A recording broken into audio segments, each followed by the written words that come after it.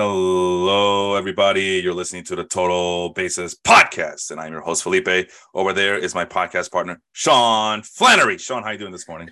I don't know if you guys can hear it in the background, but that's me sobbing my 30-team season, where I led, the entire league in points by like 3.5 matchups worth of points. It's being flushed down the drain right behind me. Well, so is the life of head-to-head fantasy, which Felipe, you're also feeling from the same side, but with me once again in the driver's seat there. But we'll get to that. We got some real life postseason stuff to talk about. Yeah, and there's a thing. We're near the end. It looks like a lot of the playoff picture has been formulated already. We're getting a clearer picture as to what this looks like.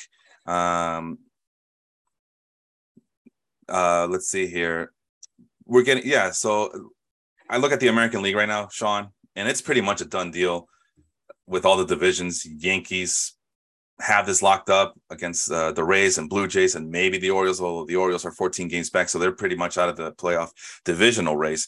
But I guess the Rays and Blue Jays still have some sort of mathematical chance because there is 11 games back, and they're all below 10 games behind the Yankees. But according to Fangraphs, so we're at the playoff odds. The Yankees have this 100%. Yep. There's like no chance. They don't foresee anything. Usually when it's 100%, that doesn't go back down. Or maybe it does. I don't know. I don't pay that too much attention. But 100% is pretty damn good, right, Sean? Yeah, and you technically, the Orioles, after some heroics and a little bit of choking last night against the Astros, are still mathematically alive. Fangraphs only giving them 0.7%.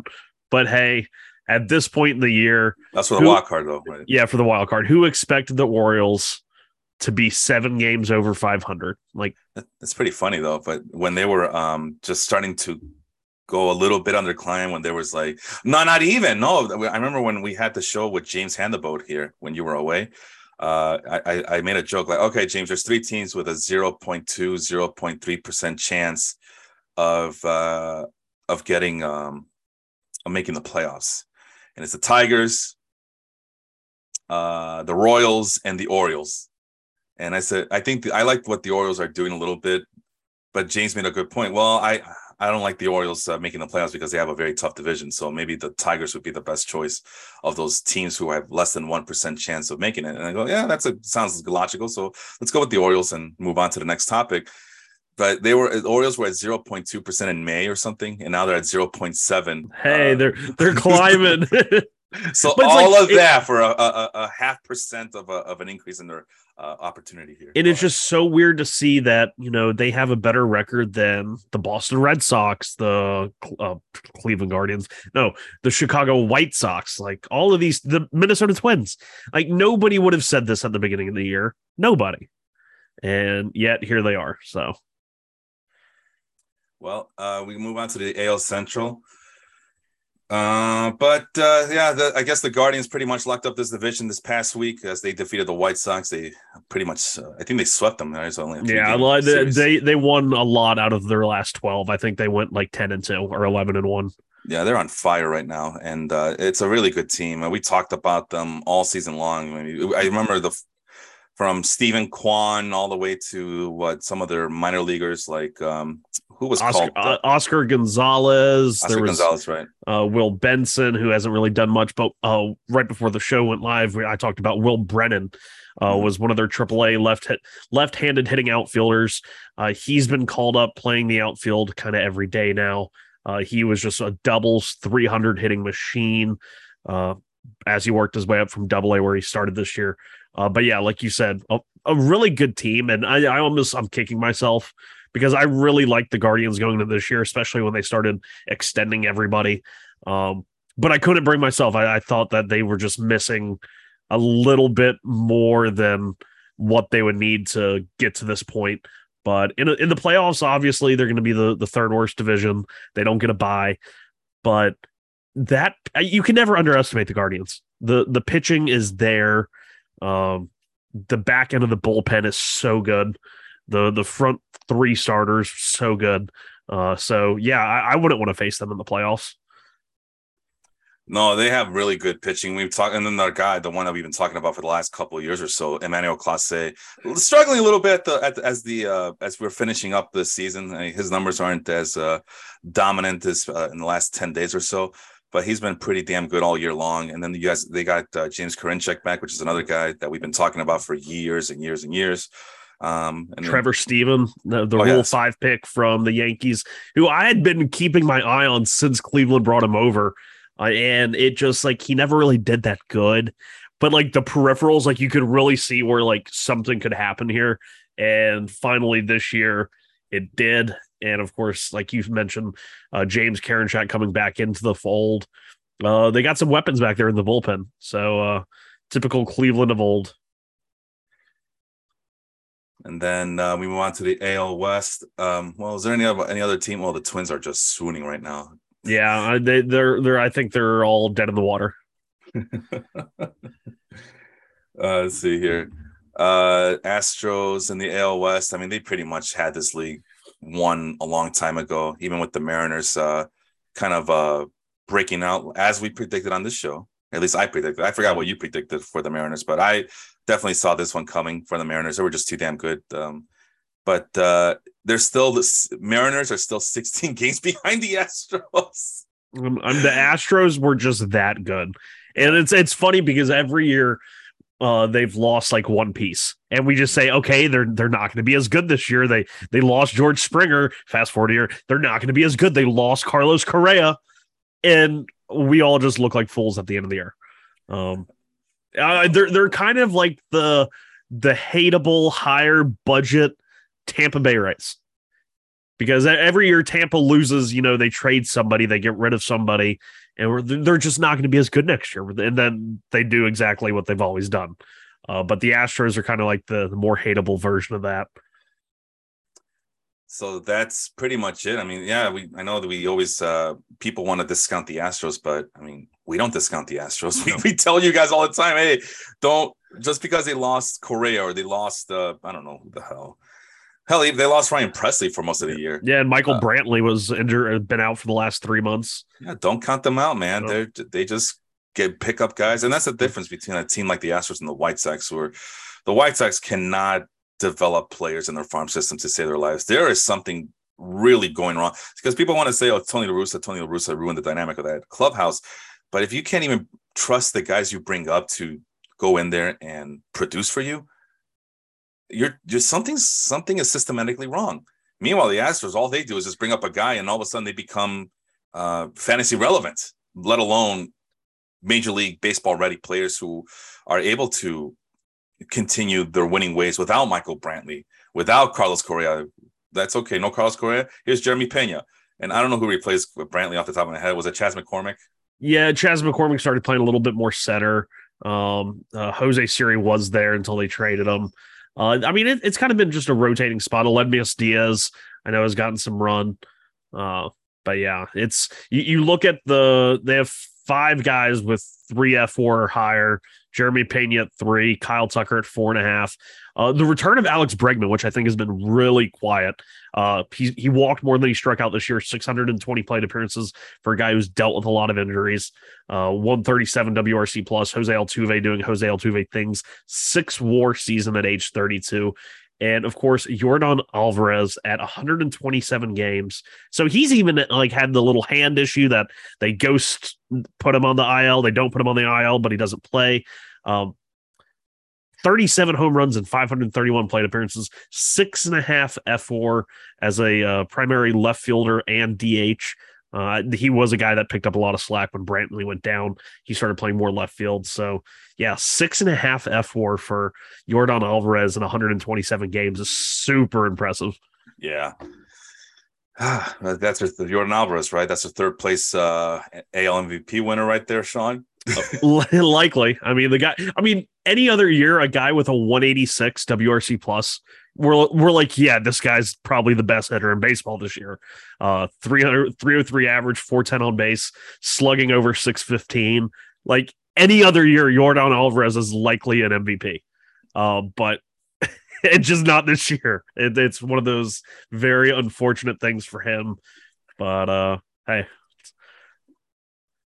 Yeah, it's the wrong year. And if you just want to go on the hitting, I think we look just the hitting alone. We saw this a couple of weeks ago that it's Judge, Alvarez, and then everybody else is playing for third place. But because Otani can pitch, he'll get more consideration for the MVP, which I don't think is right, but who knows? I think it's very interesting now that you mentioned it. I wanted to look it up. You're like Judge, Alvarez, and everybody else. Yeah. You have Goldschmidt that tucks in nicely in third. Well, I mean, it's in the AL. But you know who's third in the AL in WRC Plus? I forget. Close your ears, Yankees fans. At 159, Jose Altuve. And Jose Ramirez is also having a good season too. Yeah, Jose Ramirez isn't having a bad year. He's just not having like one of his best years. They were talking about that on the Rates and Barrels podcast, where they were talking about how Jose Ramirez is actually struggling against the shift this season. He's at 138 this year, and he was at 137 last year. But we can say that Jose Ramirez is struggling to the tune of a 6-WAR season. It's like he does so much. Like once again, the strikeouts and walks are damn near identical. He's not like doing the crazy 600 slug thing that he did in 2020, but Jose Ramirez is still good. Everybody. All right. Well, let's see here. I have in the wild card Mariners and Rays and the Blue Jays at over 99% of making the playoffs. So the Orioles are the odd team out. Things can change in a moment's notice, right? But right now, as it stands, it looks like the Orioles are 3.5 games back in the wild card to the Blue Jays. But it looks like their Mariners are sitting in the front seat for right now, while the Rays are kind of sniffing at their heels. And the Blue Jays are trying to fend off the Orioles. Teams like the White Sox are basically eliminated from this. Although they're in real life, they're 7.5 games behind the Blue Jays for that last playoff spot. What would that be in the division? Because now the division is what? The division is 9 games. So either way, they're screwed. Yeah. There's only 11 games, maybe less than 11 games to go. So the White Sox, but according to the Fangraphs playoff odds, the White Sox are pretty much gone. They're eliminated. Adios. This has been the absolute most disappointing season to be a White Sox fan. Yeah, especially after kind of what happened last year. You expect to build off of that, not kind of. That's why I say not kind of step backwards. That's why I say that. That's why I say progression is not linear. Just because you made the playoffs last year doesn't mean you're going to take a step forward the following year. But White Sox fans were hoping for that. And you and I saw the rosters at the beginning of the season, and we're looking at it like, all right, where are the improvements? Okay, the bullpen, great. Good job on solidifying that bullpen, but everywhere else. Where's the lefty bat? Where's the second baseman? Oh, Josh Harrison. That's gonna win you. Larry Garcia is still our leadoff hitter. This is ridiculous. We still didn't have a solid defensive outfielder out there that can spell guys like Eloy Jimenez or God forbid Andrew Vaughn, who's now become one of the worst outfielders in all of baseball, despite the fact that he's actually progressed a little bit with his hitting. We still don't have a backup catcher, apparently, like a one that we can believe and trust in. And we were depending on a guy who's never been healthy in his life to be our back end starter, in Michael Kopech. And Michael Kopech is hurt again. We were counting on Dallas Keuchel to get us through, even though the signs were there that said that he was going to suck this year. And Lucas Giolito took a step back, and it looks like this might be Lucas Giolito for the rest of his life. Yeah, I'm a little worried about Giolito. And I'm ready. He might get thrown in the Barrios category, which don't close your eyes now, people. But Barrios is about to end the year with like a 5+ ERA. And if you're counting on Lance Lynn to get you over the top, I mean, that's not good. That is not a good way of. It's not good, man. This is a mess. This is a big mess of a team, and then the ironic part is that they are top 10 in payroll, I believe. This is like the highest amount that they've ever spent, but it's really just a situation where the money was misspent, and then there's certain free agents that you went and were aggressively pursuing that you were not able to sign, and the worst part of all, none of your draft picks are panning out, and your farm system is putrid. Like, you're telling me that you cannot bring up anybody from AA or AAA to provide you some depth and production. Meanwhile, the Guardians are just outclassing you in a supposedly weak division. It's one of those things where people want to look at the money that's invested in the major league payroll, but one of the things that I don't think it's ever publicly available is just like the money or the percentage of money invested in player development. Yeah. And it's like it's so clear that teams like the Indians and the Rays, that's their competitive edge. Mm-hmm. They might not outspend people or the like really big teams in player development, but like the kind of even Chicago's a big market, but the White Sox, you wouldn't really classify to me as like a huge spending team. And I mean, this year, top 10 in payroll, but how much compared to their MLB payroll are they investing in, kind of the whole player development side compared to the Indians? Yeah, they clearly aren't. I mean, it's every guy they bring up is basically the same carbon copy as the last guy they brought up. Gavin Sheets is basically Jake Berger. I mean, hey, if you combine both of those guys into one guy, they'd be really good. Yeah, but we can't afford it. We actually need someone that can play every day. And AJ Pollock has been a major disappointment this season. He's playing up to his age. He's going to be 35 soon. Mm-hmm. And we already talked about Andrew Vaughn. And Romy Gonzalez is basically a carbon copy of Lori Garcia. But they're both awful. Adam Engel sucks. He's always sucked. He's never been good at anything. Sevi Zavala. I mean, yeah, he's actually 347 on base percentage, but I mean, he's not good either. I mean, but then you got your guys that are supposed to be good, like Yoan Moncada, 276 on base percentage. Eloy Jimenez having a great year, but he can't stay healthy. Every single time he's out there, he gets hurt. Luis Robert. I know this. I'm a Luis Robert fantasy league owner. Nowhere to be found. Yeah. Who's the other guy? Yasmani Grandal, 305 on base percentage. And he's it's the highest paid White Sox ever. Yep. This is embarrassing. I mean, listen, at the time, they were the right moves to make, right? We all were applauding the Yasmani Grandal, but we were also assuming that everything else was going to get taken care of. And it wasn't. And that's the problem. You're counting on guys like Johnny Cueto to get you over the top. And he's 37 years old. Johnny Cueto should not be someone you're depending to help you anchor your rotation. He should be in the back end as a depth piece, not a main integral part of that. He's right now the SP3. Lucas Giolito is now the SP4, and some guy named Davis Martin. Hey, Davis Martin had a quality start yesterday. Well, congratulations. He's 39 strikeouts and 17 walks. I've streamed him around. He's not great, but he has been a streaming option. You said it. He's not great. That's all you need to know. He's not great. And then again, the bullpen also was rattled with injuries. But again, the fact that because the Indians, when they get rattled with injuries, they don't give a shit. They just go into their cupboard and say, what else do we have? Oh, we have this guy. Let's just bring him up and he'll do wonders for us. You just mentioned Trevor Stephen, who was a nobody to begin the season. We was on nobody's radar. And then all of a sudden you just see this relief pitcher getting all the holds and having this ridiculously high strikeout rate at this part of the year. So this is my first time looking at Davis Martin's Savant page really since like his first couple of starts, because he had like his first start was really good, but I had actually watched it and he got hit hard. He went 5 innings, 7 strikeouts, 5 hits, 1 walk against the Royals back in May as just like a spot start. And I had picked him up. I had been keeping tabs on him. He's actually kind of not terrible. I mean, he's not getting a lot of strikeouts. You're right. Only a 17% strikeout rate there, but 4.3 expected ERA gets like avoiding kind of the barrels and the hard hits. Like, okay, I see you, Davis Martin. Like he's a guy that every team should have, like a solid 5th, 6th starter.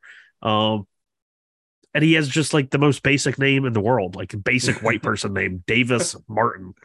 Like that sounds like I was about to say, like this guy should be doing my taxes, but instead he's checking the accounts of the guys in the batter's box and telling them that they're overdrawn, they're out. So, yeah, Davis Martin. I didn't think that that's where today's episode would go towards, but Davis Martin having like solid Savant sliders and like the prototypical 4-pitch mix, and he uses all 4 pitches.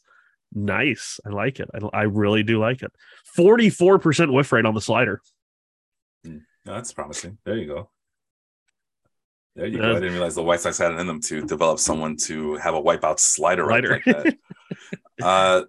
You look at and then you go down to their minor league system. Yeah, you mentioned Jake Berger, Lennon Sosa, who was the big. Oh man, Lennon Oh Sosa's yeah, a coming. lot of people got hyped over that, and I was like, Why? why? Why? Why? Is it the It's just last name? Is it the last name in Chicago? Has to be. Like that's the only thing I could think of. I mean, Lennon Sosa right now, according to Fangraphs, is the number 3 prospect in the farm system right now. Ugh. That's pathetic. That is absolutely pathetic.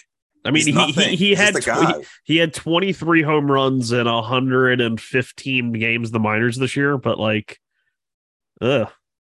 And Blake Rutherford's still there. Remember the corpse of Blake Rutherford?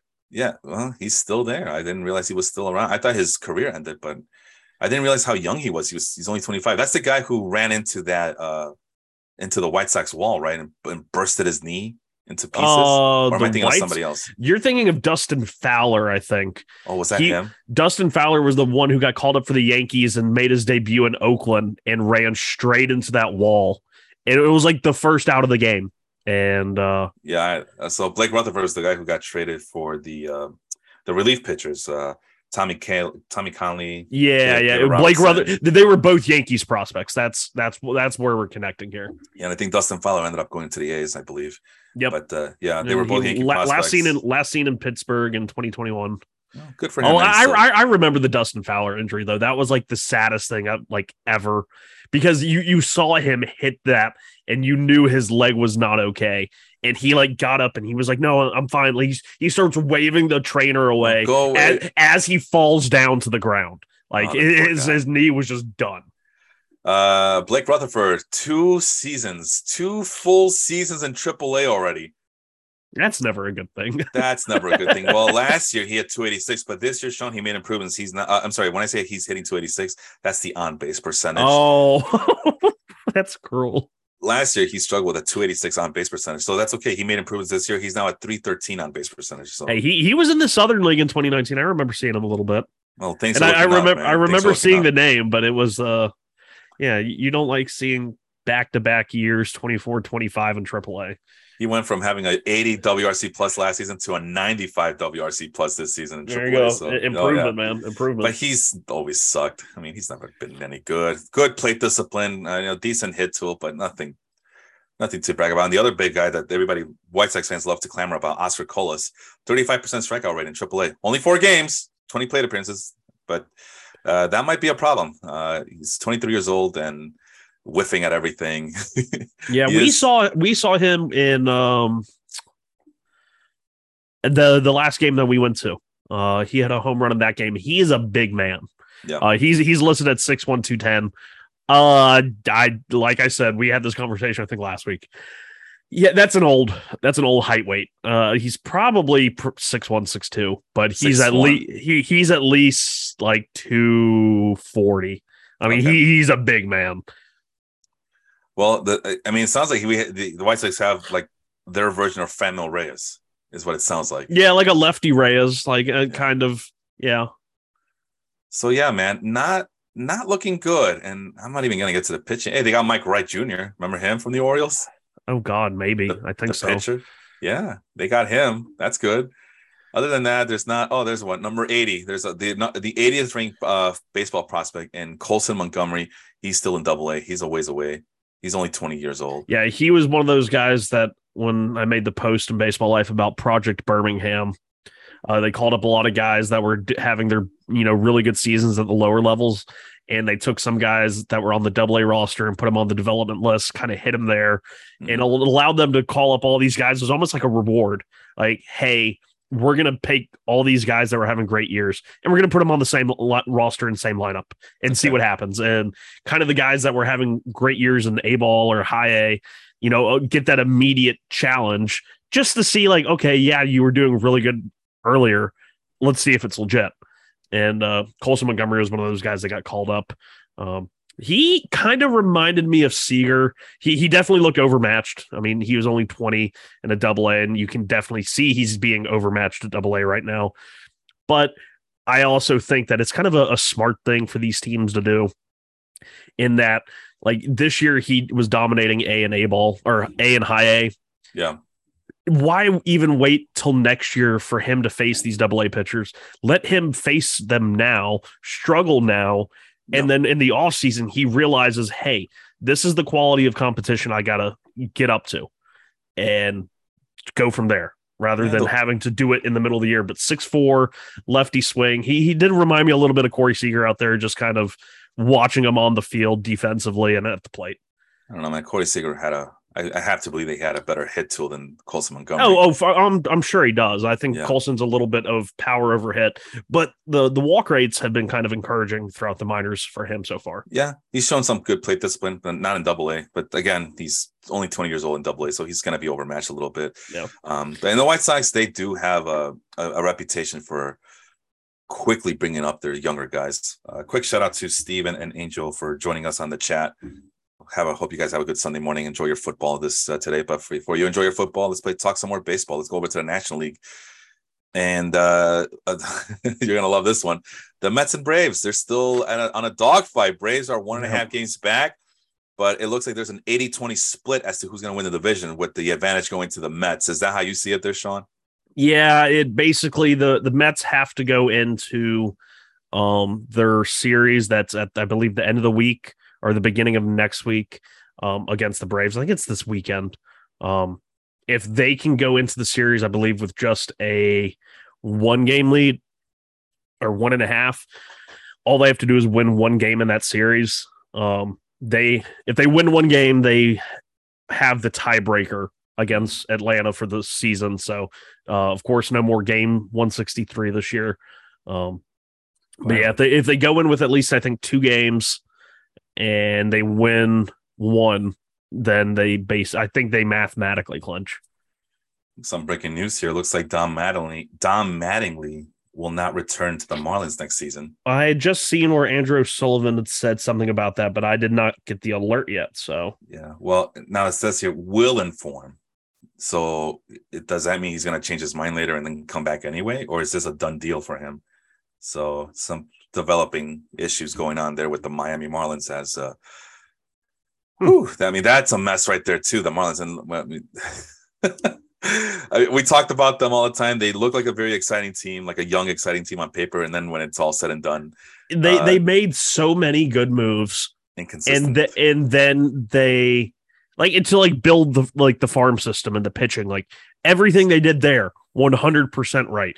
Even when they traded Yelich, Ozuna, and Stanton, I thought that those were relatively good trades on the whole, and at the time, both at the time and now. But then this offseason, it's like, okay, your pitching's there to compete. You need offense. Your executive really wanted Castellanos, which we see how that likely would not have gone well. He didn't get Castellanos, so he left. And then you Derek Jeter? Signed. Yeah, it was Jeter. Yeah. I forgot. I just didn't want to say his name. Just say his name. We just don't want to make this a Jeter thing. A Mets fan talking about Jeter, it's I guess a no. But then you go and you sign. He's not Voldemort. What is going on? Volder Jeter. But no, and then you go and you sign Soler and Avisail Garcia. The moves that just Joey Wendell, great trade. Yeah. He's a championship caliber piece on a contender that every team needs a Joey Wendell. But not every team needs a Jorge Soler or Avisail Garcia, which they're basically the same thing. So what were they doing there? You know what? It didn't make sense to me. You know what this world needs, Sean? They need some more solar power. Oh, Jorge Soler power. Because we're interested in prospects and how they land and where they go and what they do. Let's take a look back. Christian Yelich traded to the Brewers for Lewis Brinson. Mm-hmm. Yeah. Monte Harrison and Isan Diaz. And then who was they didn't get a pitcher in that trade? I'm looking at the website. Those are the only 3 prospects that they name here. Oh, okay. I thought they got a pitcher in that trade. Either way, it's a thumbs down for me. I don't like any of those guys. Marcell Ozuna, Sandy Alcantara, Magneuris Sierra, and Zach Gallen, who they traded to the Diamondbacks for. Let me see. For Jazz Chisholm? He was part of the Jazz Chisholm trade? I didn't know that Jazz Chisholm was traded from the Diamondbacks. Well, now that's starting to kind of. Yeah, well, no, that was the Zach Gallen trade. No, they got him in this deal too. They got him from the Cardinals. Yeah. Sandy Alcantara, Magneuris Sierra, and I'm reading it to you right now. The main return for Miami was Alcantara, a top 10 prospect in St. Louis system at the time, who has since gone on to become the current ace of the Marlins starting rotation. He's now 26 years old.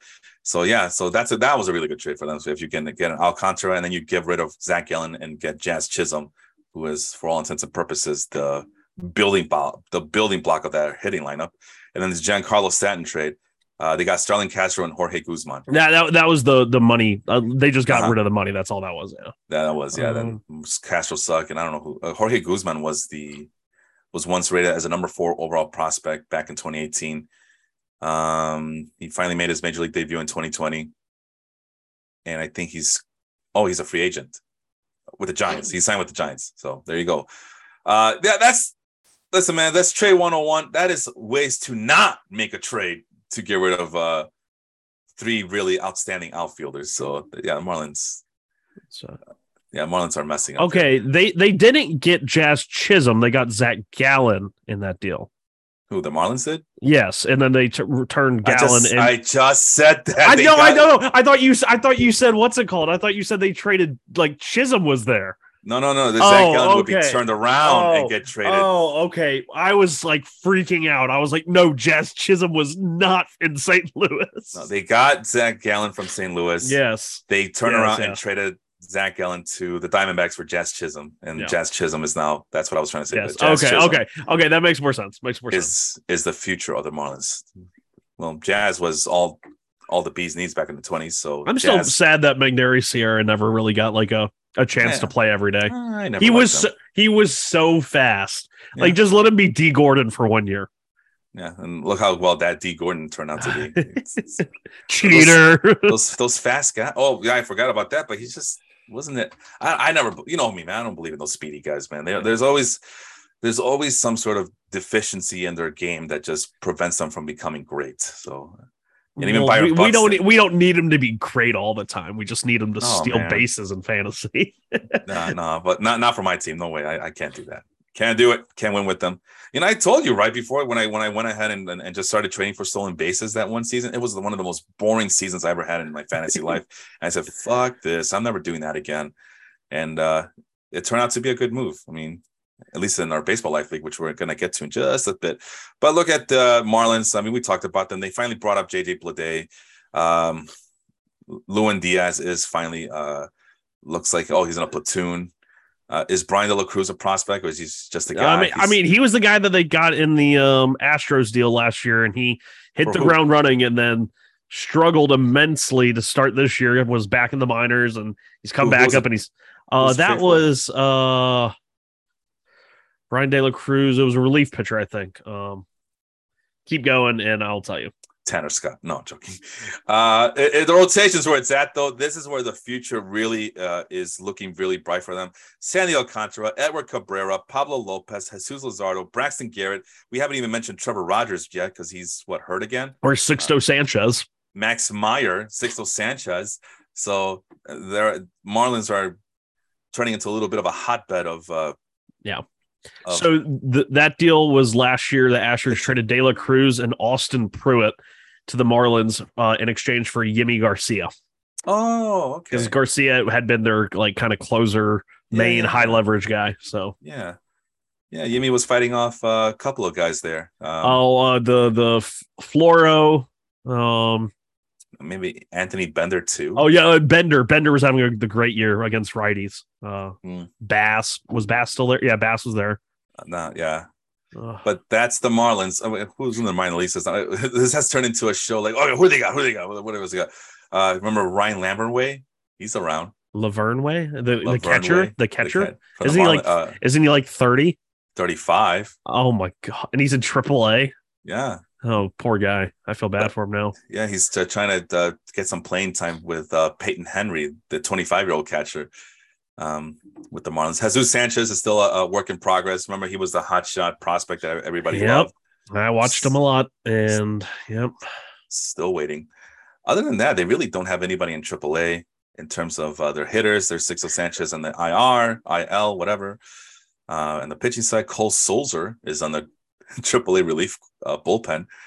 Over to AA. I don't know any of these guys. Maybe you can. Yeah, they've called up basically all of their guys that started the year in AA or AAA this year that were anything in regards to hitting are on the major league roster right now. Guys like Charles LeBlanc, Jordan Groshans, Peyton Burdick, Gerard Encarnacion, all of those guys were like their top organizational hitters this year, and they are now on the major league roster. Is Griffin Conine the son of Jeff Conine? Yes. And he's like a really good power hitter in the minors, but he's one of those like quad A guys that hits for a lot of power and does absolutely nothing else. Yeah, Griffin Conine, left-handed bat, unlike his daddy, who was a right-handed bat, 25-year-old in AA, Pensacola. But here's a big prize. So once again, it's the pitching. Yuri Perez in AA. Yep. And I think Yuri Perez gets traded, honestly. Man, that... they have so much they got to trade somebody, and I think I think right now he has the highest potential to get back like I don't know, like what kind of what hitter do they trade for? Get a little bit of everything, right? Yep. get a contact hitter, get a speedy hitter, and get a power hitter, and hopefully you get something out of that. Jose Salas is the other one, 81st ranked in the Fangraphs 100. He's in High A Beloit, Wisconsin, I believe. I don't know much about him. Middle infielder from Venezuela, but he's only 19 years old in High A.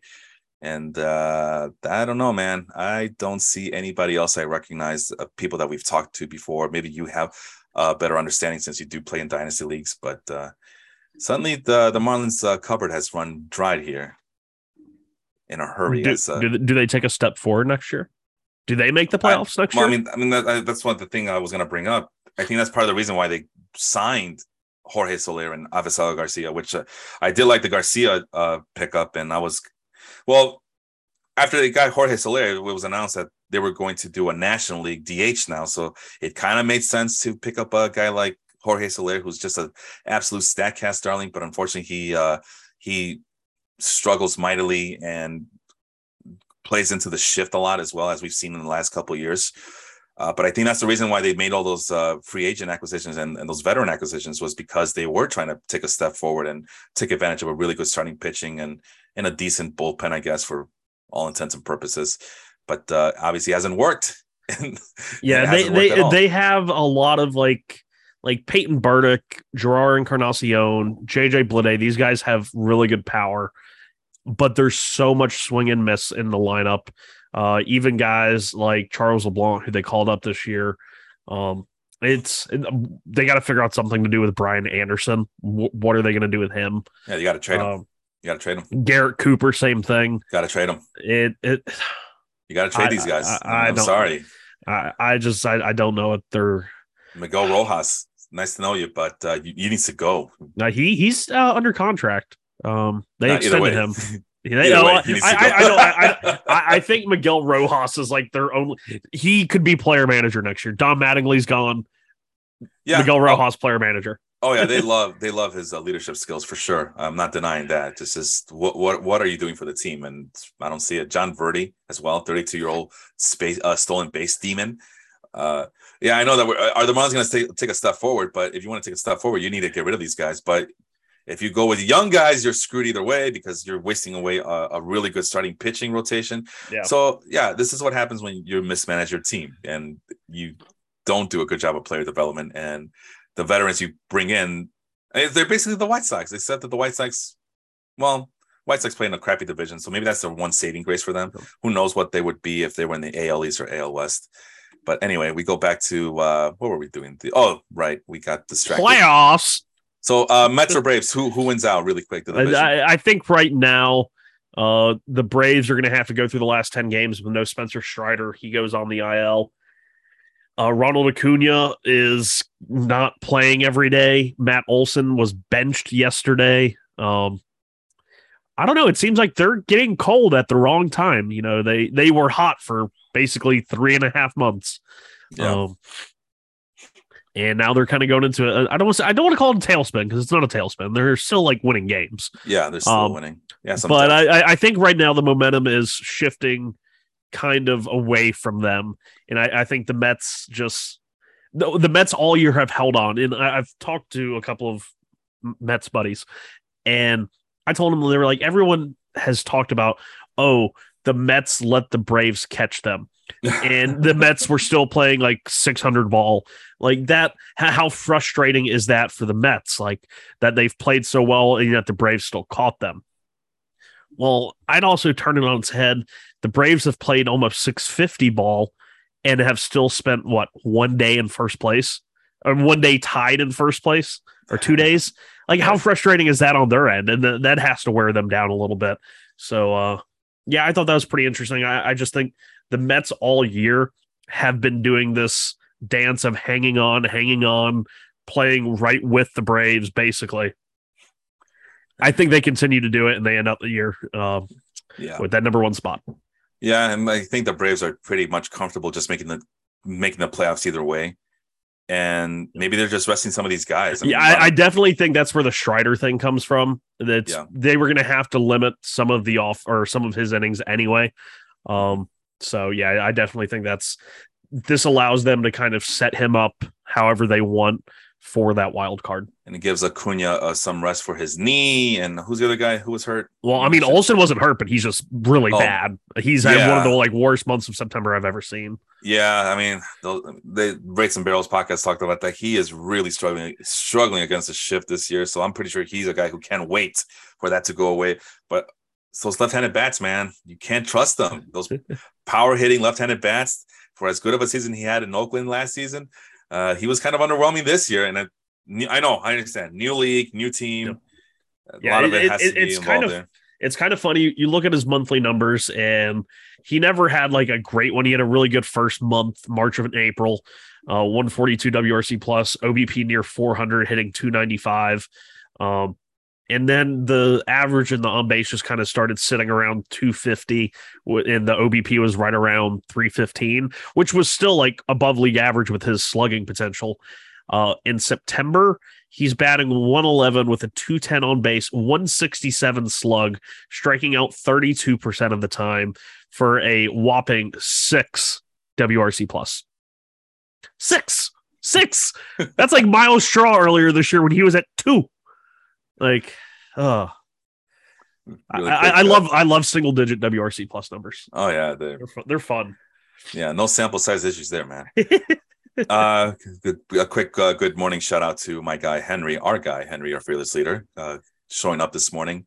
You missed our Yankee talk, man. Sorry, you were a little late. We didn't even talk much about the Yankees. It's a done deal for them in these playoffs. It's done. Yeah. They're gonna make the playoffs with that division win, and they're basically just it's a formality at this point for them to get that division, and everybody else is playing for those wild cards in the AL East. So there's your quick synopsis on the AL East in case you missed it earlier. We move on to the NL Central. Remember when it was the Brewers and Cardinals going back and forth? Those days are gone, long gone, and the Cardinals are 99.5% assured to win the division in the National League Central. Brewers are 6.5 games back, but there's obviously 0.5% to win a division. So they would need some sort of miraculous comeback. And I don't see it. I just don't see it. The hitting has been an issue. Now their pitching can't be trusted either. So I don't know. Do you believe in miracles, Sean, over there? I don't know. I don't really believe in the Cardinals, but I also don't believe in the Padres either. And I think that the Padres have kind of caught a little bit of momentum here, but their story all year has been disappointing. Like, I mean, for every single from the very beginning, Tatis got hurt. Tatis is going to miss a lot of. Already? Well, it's like I think the Padres, like I don't want to say the aura, but like their whole vibe has been disappointing. Okay. So wouldn't it make sense if they just missed the playoffs? Who, the Padres? Yeah, and it just kind of completes the whole thing. Well, I guess, but what about the Brewers, though? I mean, like I said, I don't believe in the Brewers either. Yeah, like, they are a big mess. Like Christian Yelich has been leading off for them, and That's good for Christian Yelich, but it's not good for anybody else, unfortunately, as the rest of the team is just garbage in terms of their offense, which was their Achilles heel all season long. But we figured, well, they have a really good pitching staff. So if they just win a bunch of 1-0, 2-0, 3-0 games, that should be good enough. But even their pitchers, like for Freddie Peralta, was Freddie Peralta was a big whiff on me in the Fantrax league. He was one of my keepers, and just he's having nothing from him. He's having a good season, but he can't stay healthy. But even when he came back from the injury before he went back on the IL, his strikeouts were like down to 6.5 per 9 innings. That's right. It was just not good. And the ERA was staying somewhat low, but that was not the Freddie Peralta I signed up for. No, for sure. Yeah. Adrian Hauser, 66 strikeouts and 99 innings. No, big thumbs down. I never liked him to begin with. I will never let you guys. I still like Adrian Hauser, but he's dealt with a lot of. I mean, he missed like 2 months with that shoulder thing. So, yeah. So there's another durability issue, and then the bullpen. I mean, the bullpen's always going to be pretty darn good with guys like Taylor Rogers, Matt Bush, Devin Williams, Brett Boxberger. But obviously, the Josh Hader thing, that was a big, complete mess. Aaron Ashby is the long relief guy, and he has just proven to be inconsistent as well, which is disappointing because we were hoping for big things out of him. Yeah. But no, it's oh Lord. And then when you get to the AAA, who can save their season? You got to count on these rookies, right? Who can save their season? Esteury Ruiz, we mentioned him a lot, but he's already been called up, and he's been sent down and called up numerous times already. Apparently, they got John Singleton. They also have Tyler White. They have both of those Houston guys. Yeah, David Stearns, man. Those are his guys from Houston. David Stearns, the general manager of the Brewers, or president, or whatever his title is. Okay, don't look now, but Milwaukee's won 4 in a row. And they got Cincinnati again today, and then they have 2 versus St. Louis, and 4 versus Miami, and 3 versus Arizona. So they might have one of the, once they get through those 2 games versus St. Louis, which they're not competing for that division anymore anyway. Your last 7 games are against Miami and Arizona.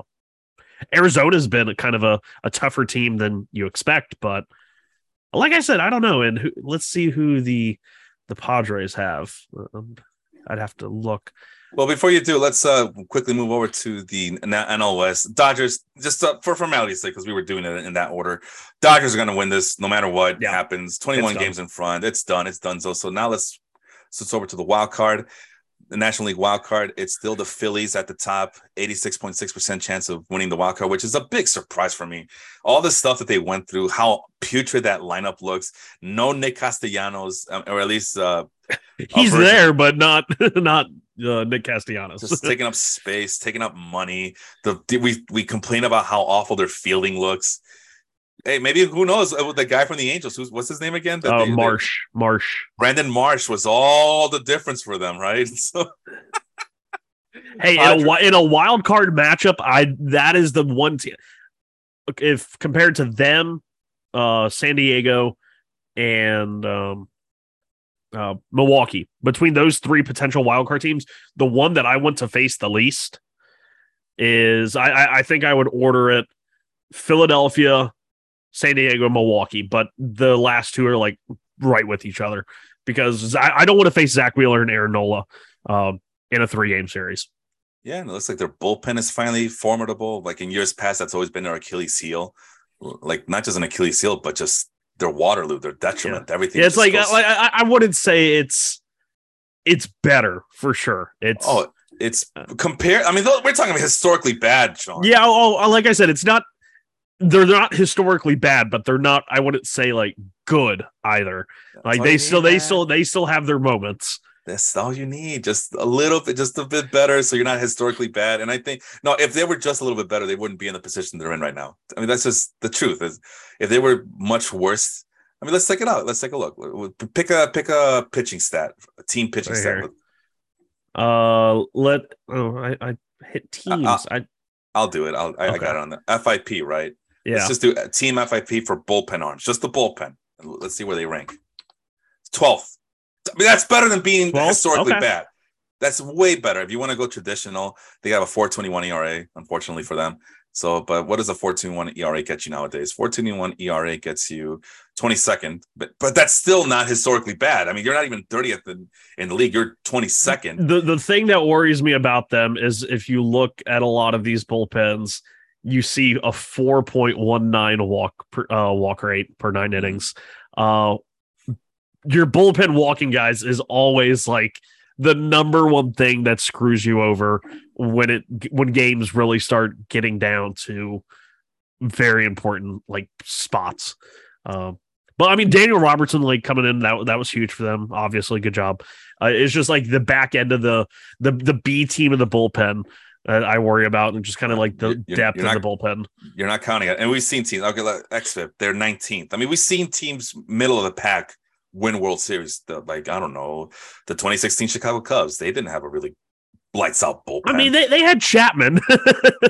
Well, Yankee fans will tell me that he didn't do shit for this team when he got acquired. But no, we were living on a prayer. That's why Chapman was brought up every single goddamn game, because what, you want to bring out CJ Edwards, Pedro Strop? Yeah. I mean, that's what did the 2015 Mets in. I mean, they rode Jerry's Familia through the NLDS, the NLCS, and even in the World Series, like, he wasn't bad. It's just he had 3 blown saves and 1 earned run the entire time. Well, I got you, man. If you want to go by the ultimate statistic, bullpen war, right? The Dodgers aren't. No, that's what everybody swears by, and that's these war projections have turned out to be very prophetic, right? Because at the beginning of the season, the Yankees were had the number one projected war lineup, the number one starting pitching projected war line rotation, and the number one projected bullpen in terms of projection war. But so now that war wins above replacement is going live, and we've had almost 90% of the season of statistics. Here are your top 10 bullpens in all of Major League Baseball just on bullpen war. Number 1, the Dodgers. Number 2, the Astros. Number 3, the Atlanta Braves. Number 4, the Cleveland Guardians. Number 5, the Yankees. These are all good teams so far, right? Yep. They're all we've established that. Number 6, the Padres. Who I love the Padres bullpen every single season, every single year. I cannot stop talking about the Padres bullpen. I hated them coming into this year. Oh man, I thought they were such a mess this year. I mean, that was kind of why they needed a hater. Well, in terms of establishing roles, they were a mess, but there's like, I think they had some lively arms in there, man. I can't get enough of it. I get suckered into it every season. It seems like the Tigers are surprisingly in 7th. Then okay, so maybe WAR is a fake stat, but everybody, but listen, man, maybe they are. That's another team we should probably look at, but we're already well over time. I don't want to look at the Tigers, but I'm kind of curious who the Tigers have that make them 7th in terms of war, bullpen war. Number 8, everybody's favorite team of all time. Everybody's team that everybody tags me in. Look how good they are. Felipe, you're missing the boat on this. They're so good. The Baltimore Orioles, number 8. And at number 9, your wild card leading Philadelphia Phillies. And to round out the top 10 is the Chicago White Sox. So it's a really, I think it's much better, and that's made all the difference for them. If they were bad, we wouldn't be talking about the Phillies making the playoffs via the wild card at this point. Padres are in 2nd. We talked a little bit about them, 82.6%. They're a half game behind. As every time people want to talk about how dead they are, they just keep fighting. And Juan Soto has really let me down in my fantasy league. And it's funny because in our matchup right now, he's actually having a great week. And yeah, but it's like, I won't say it's too little, too late, but it's definitely not looking good for my team. Too late, too little. Too late, too little, right? But Juan Soto is what do you call it? I think again, Rates and Barrels podcast over at The Athletic. They were talking about how he too is for balls going up the middle. He's only hitting 240 something or another, like well below 240 or something like that, around that area. So Juan Soto not having the usual year. He's only hitting 242. But look at this on base percentage over 400. Yeah, it's insane. And it's funny that, like, I know offense in general, like, kind of power was down, but I feel like the thing that was even down more this year is on base percentage. If you go and you look at the on base percentage leaders in the National League, it's very weird because, Brandon Nimmo's a guy who's always been around a 400 on base. This year, his on base was lower. The walk rate was down a couple of percent, but there's only 3 guys with 400 or higher. Go figure, it's Goldschmidt, Freeman, Soto. Freeman and Soto have always been on that list. But then the next closest is 374 with Jeff McNeil. And then the next closest is Mark Canha at 370. So if you look at the top 10 on base percentages, the 9 and 10 spots are 359. And I feel like normally like the top 10 are all like 370 or higher. But this year there's only 5 guys in the National League with on base 370 or higher, which is just interesting to me because I always felt like we talk about the power being suppressed this year, but really I feel like on base got hit harder than a lot of people realize too. Sorry, I got distracted. I could tell just a wee bit there. Yeah, my daughter left her sweater here, but it looks so small. I don't think it would fit her, but apparently it should fit her. But my daughter's so damn tall. I'm surprised that any clothes fit her at this point. All right, so that's the Padres. Like I said, people want to count them out, but they're just, I mean, the talent. Now, there's a team that's talented up and down the roster sheet, right? And then they unlike the White Sox, they actually did make moves to improve the roster, right? And so they should be rewarded accordingly. They should make the playoffs because that is what a playoff team looks like. I know you mentioned as a joke. I don't know if you were serious or not, or if you were just kind of saying the whole pros of the fact that the Padres missed the playoffs. It would just be the most Padres thing ever. I guess that was the gist of yeah. I mean, it's just kind of like one of those, like it would be a fitting end to their story this year. like in a bad way, like not like a fitting end, like, oh, the happily ever after. But when you take into account like how their season has just gone, like that would kind of make sense. And I do apologize. It's the Braves are in the top spot of the wild card. There are 10 games in front. So I didn't realize this was new. They are 20% assured of themselves to clinch a bye. And even if they don't clinch the bye, they're still 79.9% of clinching the wild card. So I had this sorted by wild card. So let me go back to wild card games behind. So it's the Padres at the top. Phillies are still a half game behind. I'm sorry, they're the leaders. There's 3 wild cards. Yeah, so. It's a brand new world, guys. Give me a break. We're still learning ourselves. 1.5 games. The Phillies are 1.5 games in front of the Brewers. So, yeah. and that we talk about the Brewers and all the mess that they made. So, okay, so the Brewers have no chance, or maybe they do, but it's a fighting chance. But still, it's the Cardinals should have this one locked up. Brewers still have a really good chance of making the wild card. All things that we talked about: Phillies, Brewers, and even the Padres. Do you still believe that the Brewers find a way to sneak in? Like I said, I think they can. And yeah. I don't think it would be at the Phillies' expense. I think it's going to be at the Padres' expense. Wow. Because like I said, I know that the Padres are now 1 game ahead of the Phillies, but I don't know. Padres have, I had just pulled it up. If I can find their remaining schedule. While you do that, yeah, I got to make some corrections here. So I think I had did the same thing with the American League where I had the Mariners ahead of the pack. No, it's Blue Jays are ahead of the pack, and the Rays are a half game behind the Blue Jays for that top wildcard spot. Yeah. The Mariners have the 3rd place locked down, but they're fending off the Orioles, who are only 4 games behind them.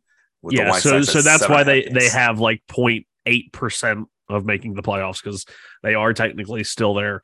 But yes, the Padres, they have 1 more game against Colorado today, and then they do have 3 against the Dodgers, 3 against the White Sox, and 3 against the Giants.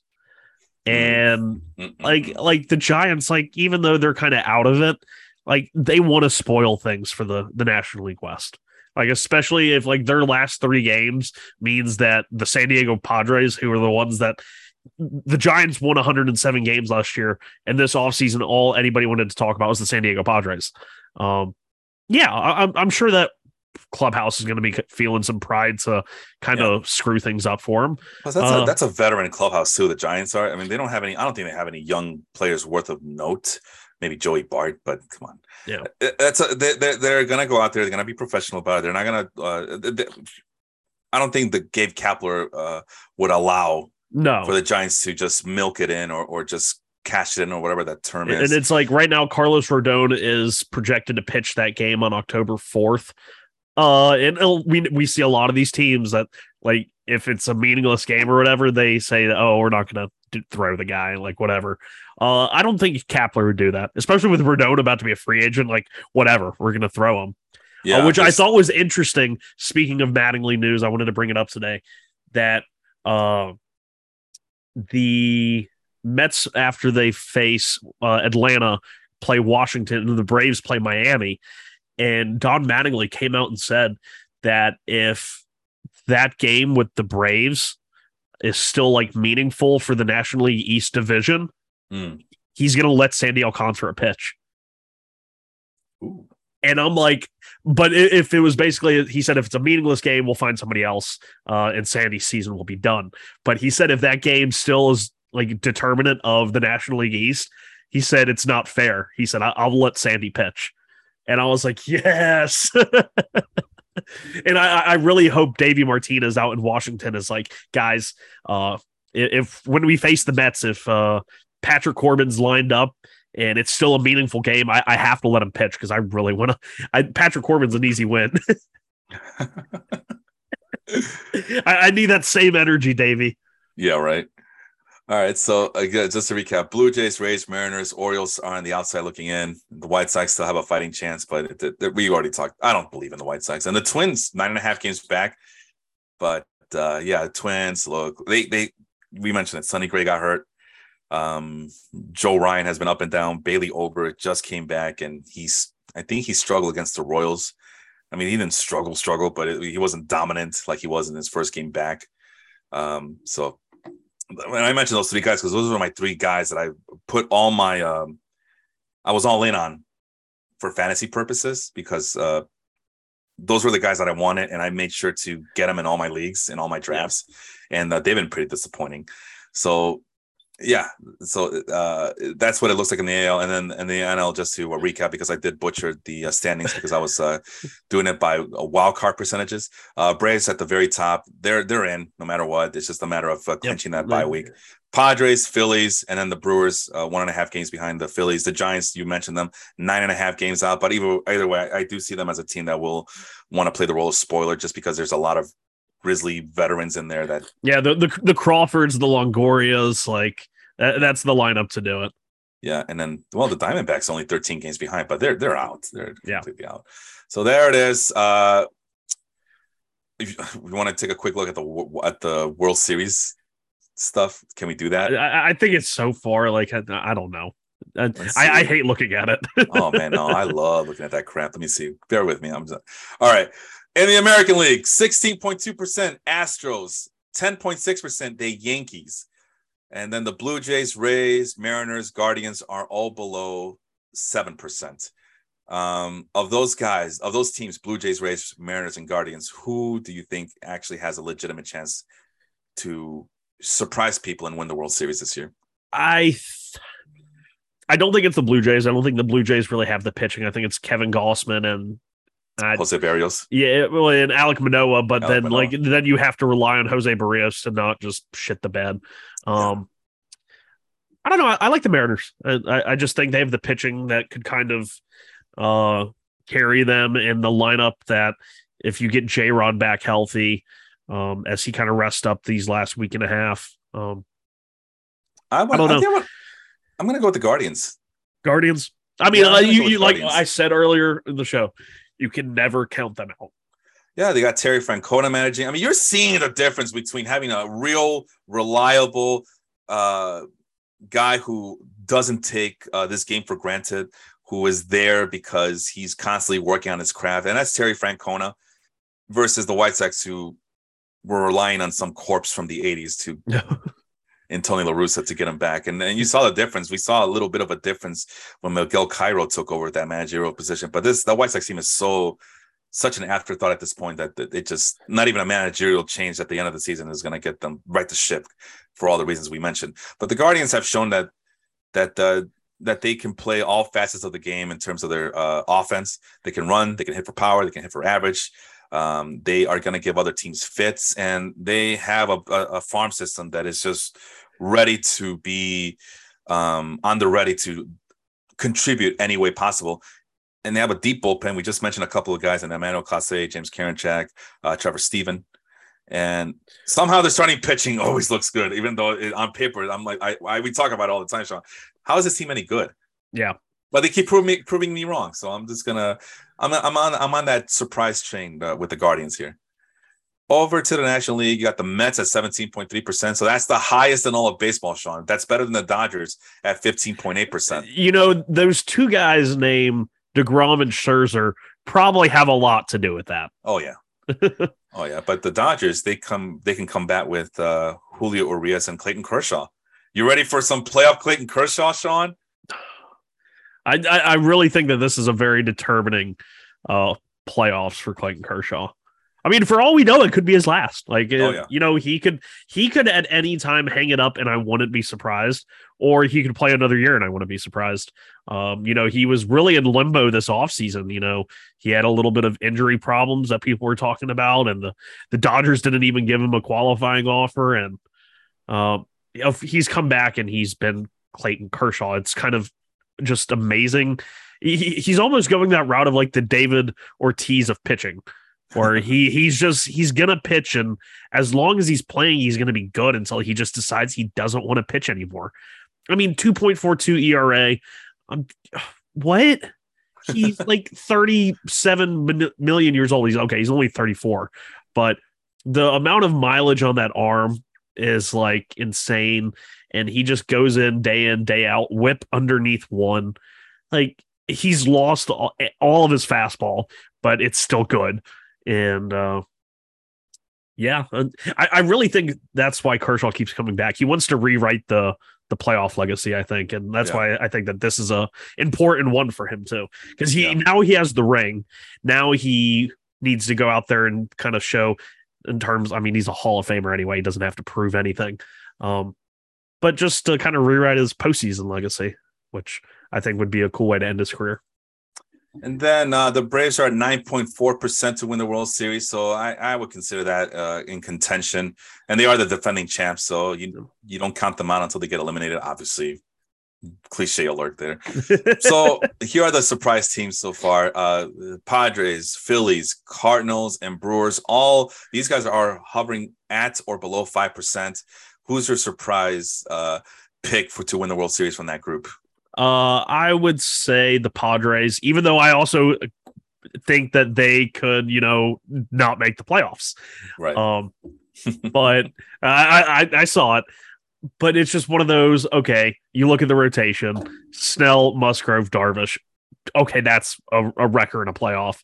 Juan Soto is kind of getting hot right now this week. I mentioned he's probably having one of the best, weeks for you and your lineup. But Juan Soto in a playoff, like he could just go insane. And they have good defense. They're a little bit more fundamentally sound than I think people realize. Ha-Seong Kim, great defensive infielder. Trent Grisham hasn't been able to hit anything, but has some postseason experience. Probably not all of it good with his, pivotal error. But he's also a very good defensive outfielder. I think they're. And they made all those moves, and they have Josh Hader. Like, okay, Josh Hader's been bad, but it's one of those stories of what if all the guys that have struggled, what if they just make it to the playoffs and then they just go on ragers, which we've seen before. We've seen teams kind of limp into the playoffs, and maybe they have a bye week or something like that, or bye few days. Yeah. And it kind of allows them to reset and be like, okay, guys, we grueled through that marathon. We didn't end how we wanted to, but in the regular season, but let's end it how we want to now. So it wouldn't really surprise me either way with the Padres. Yeah, I was going to say the Padres too, but I guess an honorable mention here would be the Cardinals, just from a storyline perspective, from an intangibles perspective. Yadier Molina looks like he might be riding off into the sunset with Albert Pujols. You still have a gamer like Adam Wainwright, 41-year-old that he is. He's still a very tough pitcher to deal with. Miles Mikolas, the hard-sinking, throwing right-handed pitcher for them. And you have two resurgent reclamation projects of sorts in Jose Quintana and Jordan Montgomery as well, lefty pitchers that might give team some fits. If we're looking at pitching, your guy Ryan Helsley, dominant out of the bullpen. Giovanni Gallegos looking pretty decent as the setup guy. And looks like they are getting their bullpen in order just in time for the playoffs. So there's a lot to like here for the Cardinals. And as you know, they don't give a damn who you are. Yeah. They don't care who you are. I really want to see a Cardinals-Dodgers matchup, Kershaw versus Wainwright. That would be fun. That would be a fun game. All right. And then how are we doing on time there, Sean? Snap. It's almost noon. All right. So we can talk about our playoffs, but let's quickly I'm just going to recap it really quick, Sean. Go round by round, and we'll go into deeper analysis next week if we have to. Looks like it. Well, I'll tell you what. I'll just go right now. Andrew lost to James big in the first round. Sean took care of our guy Harvey from Eastern Washington.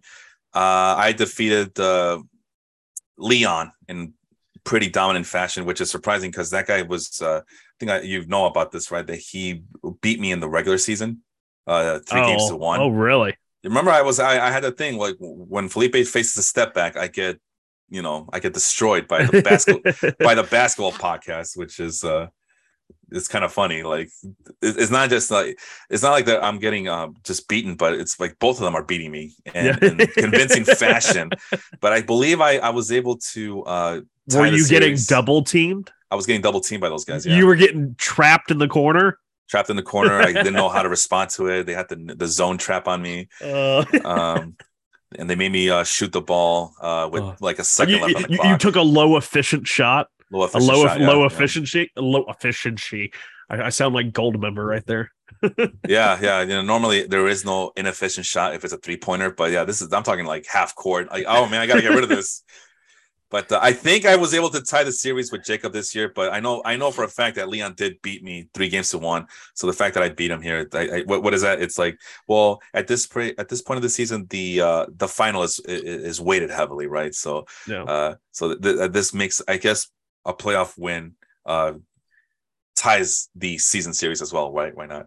No, he beat me 3-2, but I was able to beat him in the playoffs at the very least, and that's like multiple matchups with him. I mean, I don't want to like goat on him, but it's like I make the final in the league that we're in a different sport, and there's Leon. So I beat him in the WNBA final. Yes, we do have a WNBA league. It's awesome. It's great. Fantastic. I beat him in the Football Life League last year. And we faced each other in the inaugural Fantasy Basketball League, which he defeated me in. And he made the final and lost to Tyler last year as well. So yeah, it's always a worthy task to face Leon in these playoffs. Henry, who was on the chat, defeated Jacob, the other half of the Step Back podcast, in a very tight race. That was probably the closest matchup of the week, 13-11, meaning 13 categories to 11 categories. In the second round, that's what we're going in through right now. Henry has a sizable lead against the number one over team. The favorite. Yeah, the upset alert. 30-game winner.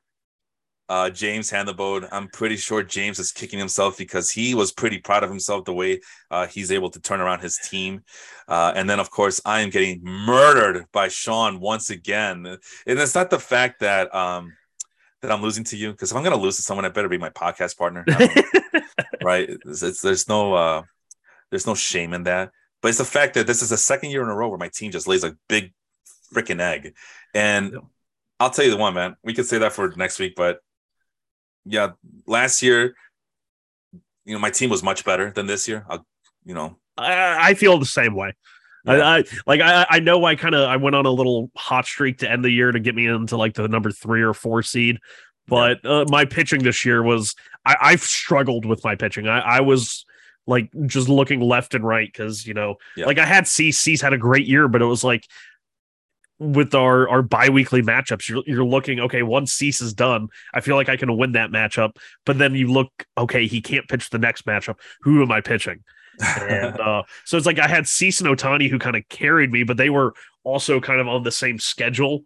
So I could never just like they pitched together. And so the other matchup was always really hard to fill with guys like Dane Dunning. Nick Lodolo. Like I was kind of to Taiwan Walker. I was relying on those guys. You know, we can talk about that next week. But a lot of those guys that you mentioned, I trusted on those guys too, and I must have dropped them, and you must have picked them up immediately. So, but no. So my point was that my team last year was better than this year's team. Just like your team last year was much better than this year's team. I think you were as low as 8th place at one point, right? Yeah, I was struggling a lot. Yeah, and it's still a different year, same result. It's still a blowout league to a lower seed. I mean, I'm gotta call it the way I see it. I think you were like the second best team last year in the regular season. Yeah, I was one matchup I think behind you, 1 or 2 wins behind you.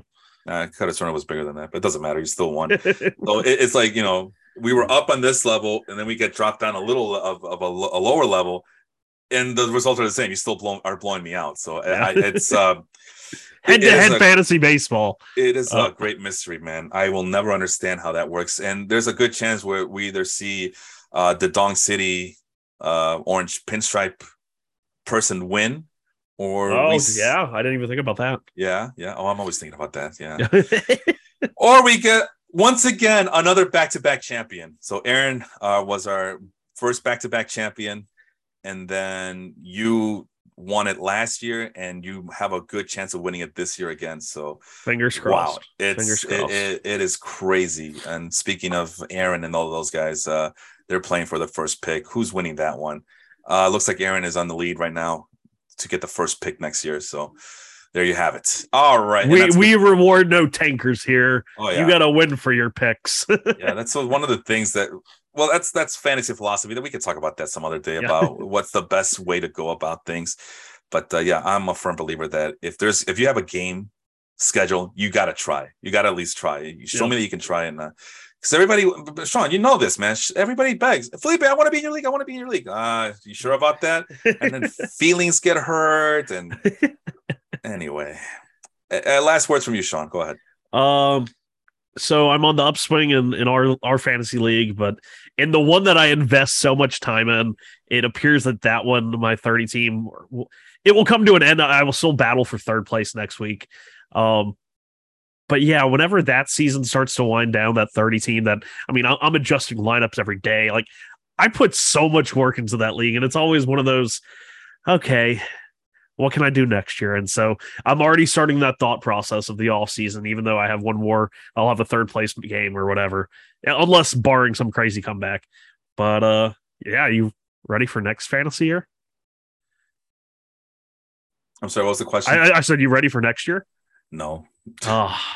I'm already thinking about next year now. No, I am thinking about it, but it's like when, and again, that's a different topic. I feel like an addict. No, I mean, well, I listen to other podcasts, and they're already talking about next year. Like, all right, well, here's how my rankings go. Like, how are you? That means you're gonna start tweaking. I mean, I guess it's the smart thing to do, but that would be driving me crazy with the idea that I would have to constantly tweak my rank. I mean, I do, but not this early. Yeah. If anything, I might just start looking at prospects for this season. But how do you do that? How do you manage all that? I mean, because things have changed since March. You know, the prospect rankings from earlier this season are going to be different all the time. And how do you account for all the production and all the performances? And how do you account for guys who got called up from AA, AAA midseason, as opposed to somebody who's finishing the year in AA, has a good season, but now you don't know what to make of it because the last guy made it to AAA and he either crushed the ball or he was struggling. So do you drop that guy down or you leave him where he is? And but that's why we do it, right? That's part of the plan. This is why we have this podcast, because we are. But I've been thinking about it. I just have to kind of temper my expectations, because do I want to do all this work now only to do all these corrections later? Or do I just what I've been doing this whole time, especially with Austin being a big help here, is do it sometime in December or January, probably January, when all the free agents are signed, at least the big name free agents are signed already, and just start going through all the numbers. And that's the other thing, Sean, because we rely on projections. Yeah, a lot of these projection systems aren't ready until like late February, it seems like. For sure. So, and that puts us up against the clock, right? Because in March is the draft. So we're definitely So for I guess in that aspect, yeah, we are been thinking about it. Austin and I have been trying to plan better for next season, so we're not going at the last minute. Yeah. So I don't know. We might have to do something different this year because I don't want to go through that ever again. But a lot of it was the stupid lockout. Really messed us up. Yeah, the lockout was tough. Yeah, we had already had our ranking system done in January. We're just kind of waiting for the lockout. And then the next thing you know, hey, we're going to go ahead and approve the DH in the National League. Like, a son of a bitch. Now I got to go. And then all the free agents finally got signed. Like, oh, now we got to tweak the roster again because we also are roster based. So, like I said, we had about 750 players on our list. And obviously not all of them are going to get drafted. But as we mentioned last week, even the back end guys, they ended up helping.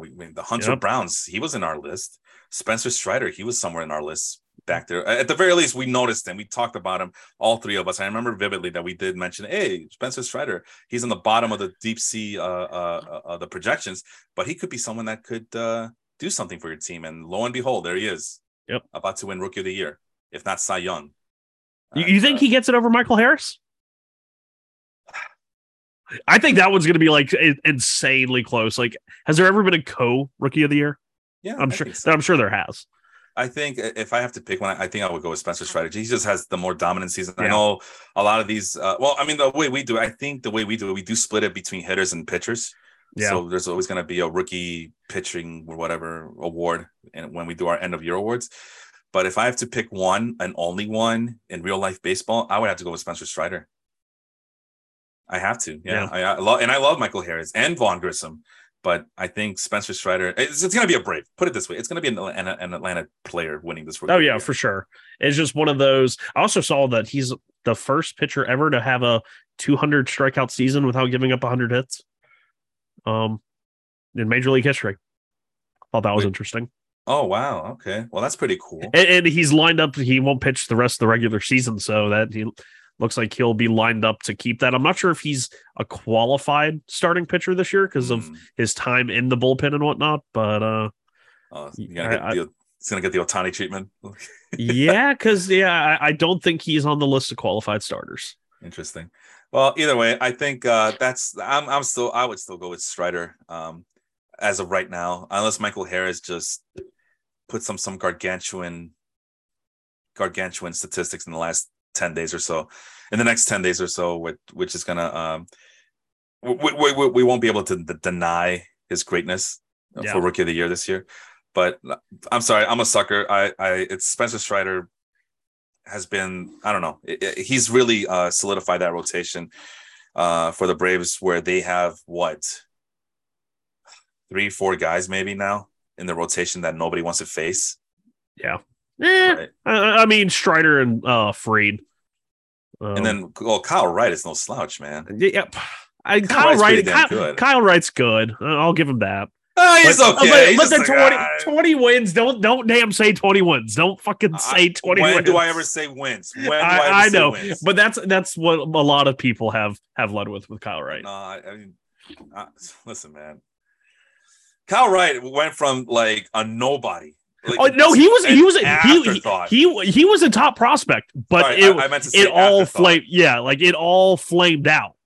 Yeah, that's what I meant. An afterthought, not a nobody. I mean, like he was somebody, then he became a nobody, that nobody could trust. Like they should trade him away and get something out of him. And they somehow found a way to fix him or whatever. And now look at him. Kyle Wright is a formidable, decent starting pitcher for a really good team. And then you still got Charlie Morton, who's still Jesus Christ. Charlie Morton has 196 strikeouts and 163 innings pitched. Charlie. That's wild. Uncle Charlie likes his Uncle Charlie. Like and so you added Spencer Strider into the mix, and that's a very good rotation that I don't want to. I wouldn't want to be a part of any of that. I do not want to be the team that's facing all those 4 guys there in a playoff series. Anyway, that is Sean over there. I am Felipe. That is the Major League playoff outlook as of right now. We'll see how it unfolds, and then we'll go back to fantasy baseball next week and go do that as well, as we will more than likely have a championship winner this. Well, no, we won't, but we will have an update in the Fantrax League, because that is the last league I'm playing in. How many leagues you got left? I have a couple that I keep updating just for my sanity. Okay. But I'm out of it everywhere except this. All right. Well, we'll see if how Sean looks in the championship matchup. I'm already, towel. You see, that's where I am with the 30 team. Like, I know I could theoretically still win this 30 team league, but being down 21 going into the last day, and he has 2 starters going, is Cortez and the rookie from Pittsburgh. But it's like I don't want to get my hopes up. I don't want to be like, oh, I hope one of those guys has like a negative 15-point game, like the rookie. Like, but I if I don't get my hopes up, I can't be disappointed. That's right. That's right. The mantra of everyone's fantasy season. If you don't get your hopes up, you can't be disappointed. Well, if it's you and Henry, good luck to the both of you. I have no horse in that race. It doesn't matter to me. I mean, you guys are both my friends and podcast brethren. So either way, it's always good to see somebody in the podcast winning one of these leagues, because I don't know, it's pretty cool to see. But anyway, that is Sean. I am Felipe. We will talk to you next time. Adios. Adios, guys.